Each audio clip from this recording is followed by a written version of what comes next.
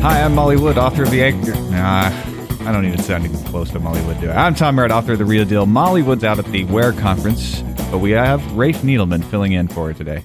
Hi, Tom. How you doing, Rafe? Good to be here. Rafe is the author of Works for Me. Works for Me. And also Rafe's Radar on Release 1.0. All right. So thanks for filling in. Anytime. Appreciate it. You know, we have Britain's first Jedi member of Parliament. I just read this at the top of Slashdot. No kidding. Yeah.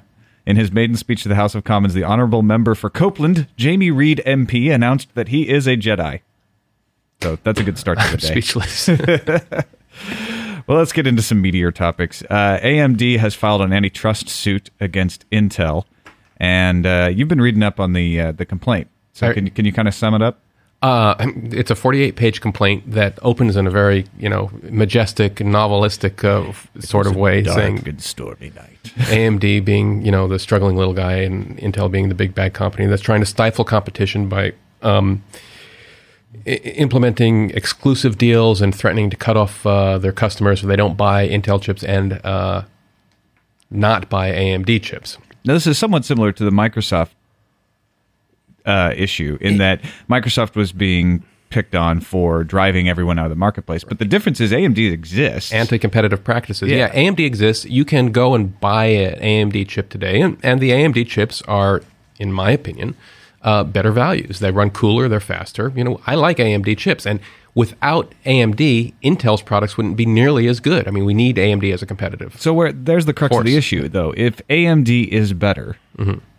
If it is, okay, let's just, because I agree with you. I think AMD chips generally are a better value. So why aren't they stealing market share from Intel? Well, they're stealing some. I mean, they've got, about 20% of the market, which is significant, even though Intel has 90% of the revenues in the market. So, Intel, it's not just about the chips. It's about the logistics of getting the chips to the supply, to the vendors, where Intel, I think, has a better operation. I mean, they are selling more chips into the channel. AMD has to come around with a more efficient business, I think, to compete. But if Intel was blocking them out of the market, then that would be a drag on their revenues, and they might not be able to get the logistical infrastructure in place, right? AMD might not be able to. Yeah, right. Arguably. It's a very big, very complicated business. I'm sure we don't know the 1/10 of the backroom dealings that go on in this business. I mean... or any business. Yeah, I mean, that's why Molly's not here. For Intel to maintain its lead, it has got to, lock up the contracts with Dell, HP, Apple. Now, an interesting take on this too is that AMD has started advertising in its own cause in the case, right? Yeah, AMD has on its website a whole thing about making this a cause célèbre, a cause for the consumers to take up the stand against big bad Intel. Intel is saying, we'll see you guys in court. Yeah.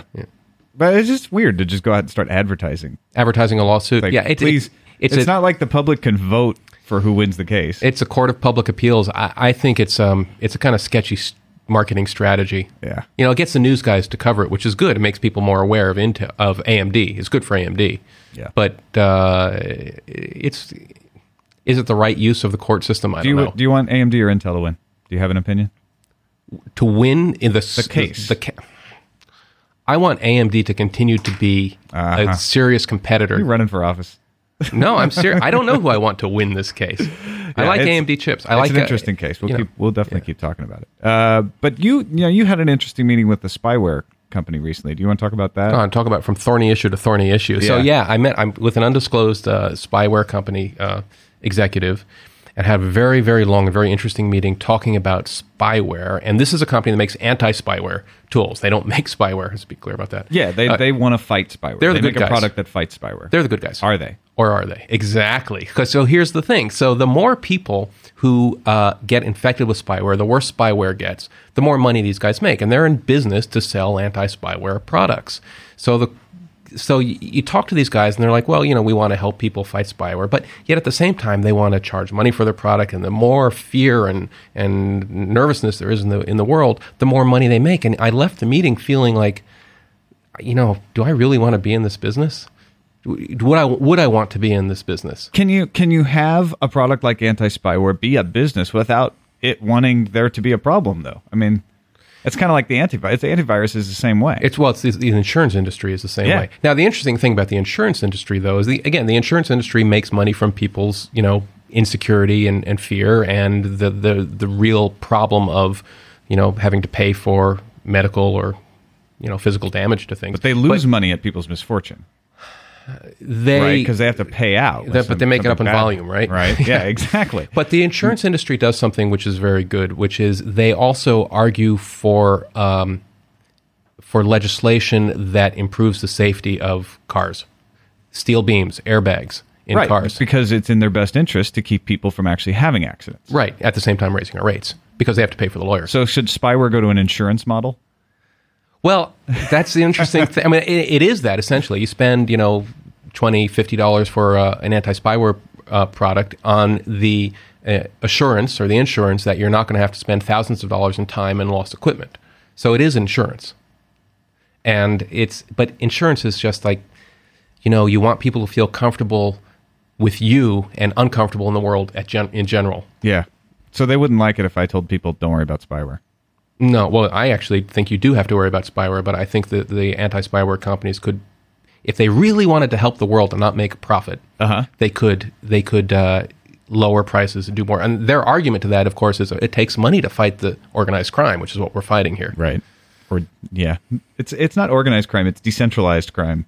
Actually, in the case of a lot of spyware, which is identity theft, it is organized crime. It's pretty scary stuff. Yeah. We don't want to get into that because then we get death threats to the podcast. But we do want to hear from you, minus death threats, 1-800-616-CNET, or email us buzz@cnet.com. Thanks a lot for coming, Ray. Anytime. I wish we had more time to talk. That's it. See you next time.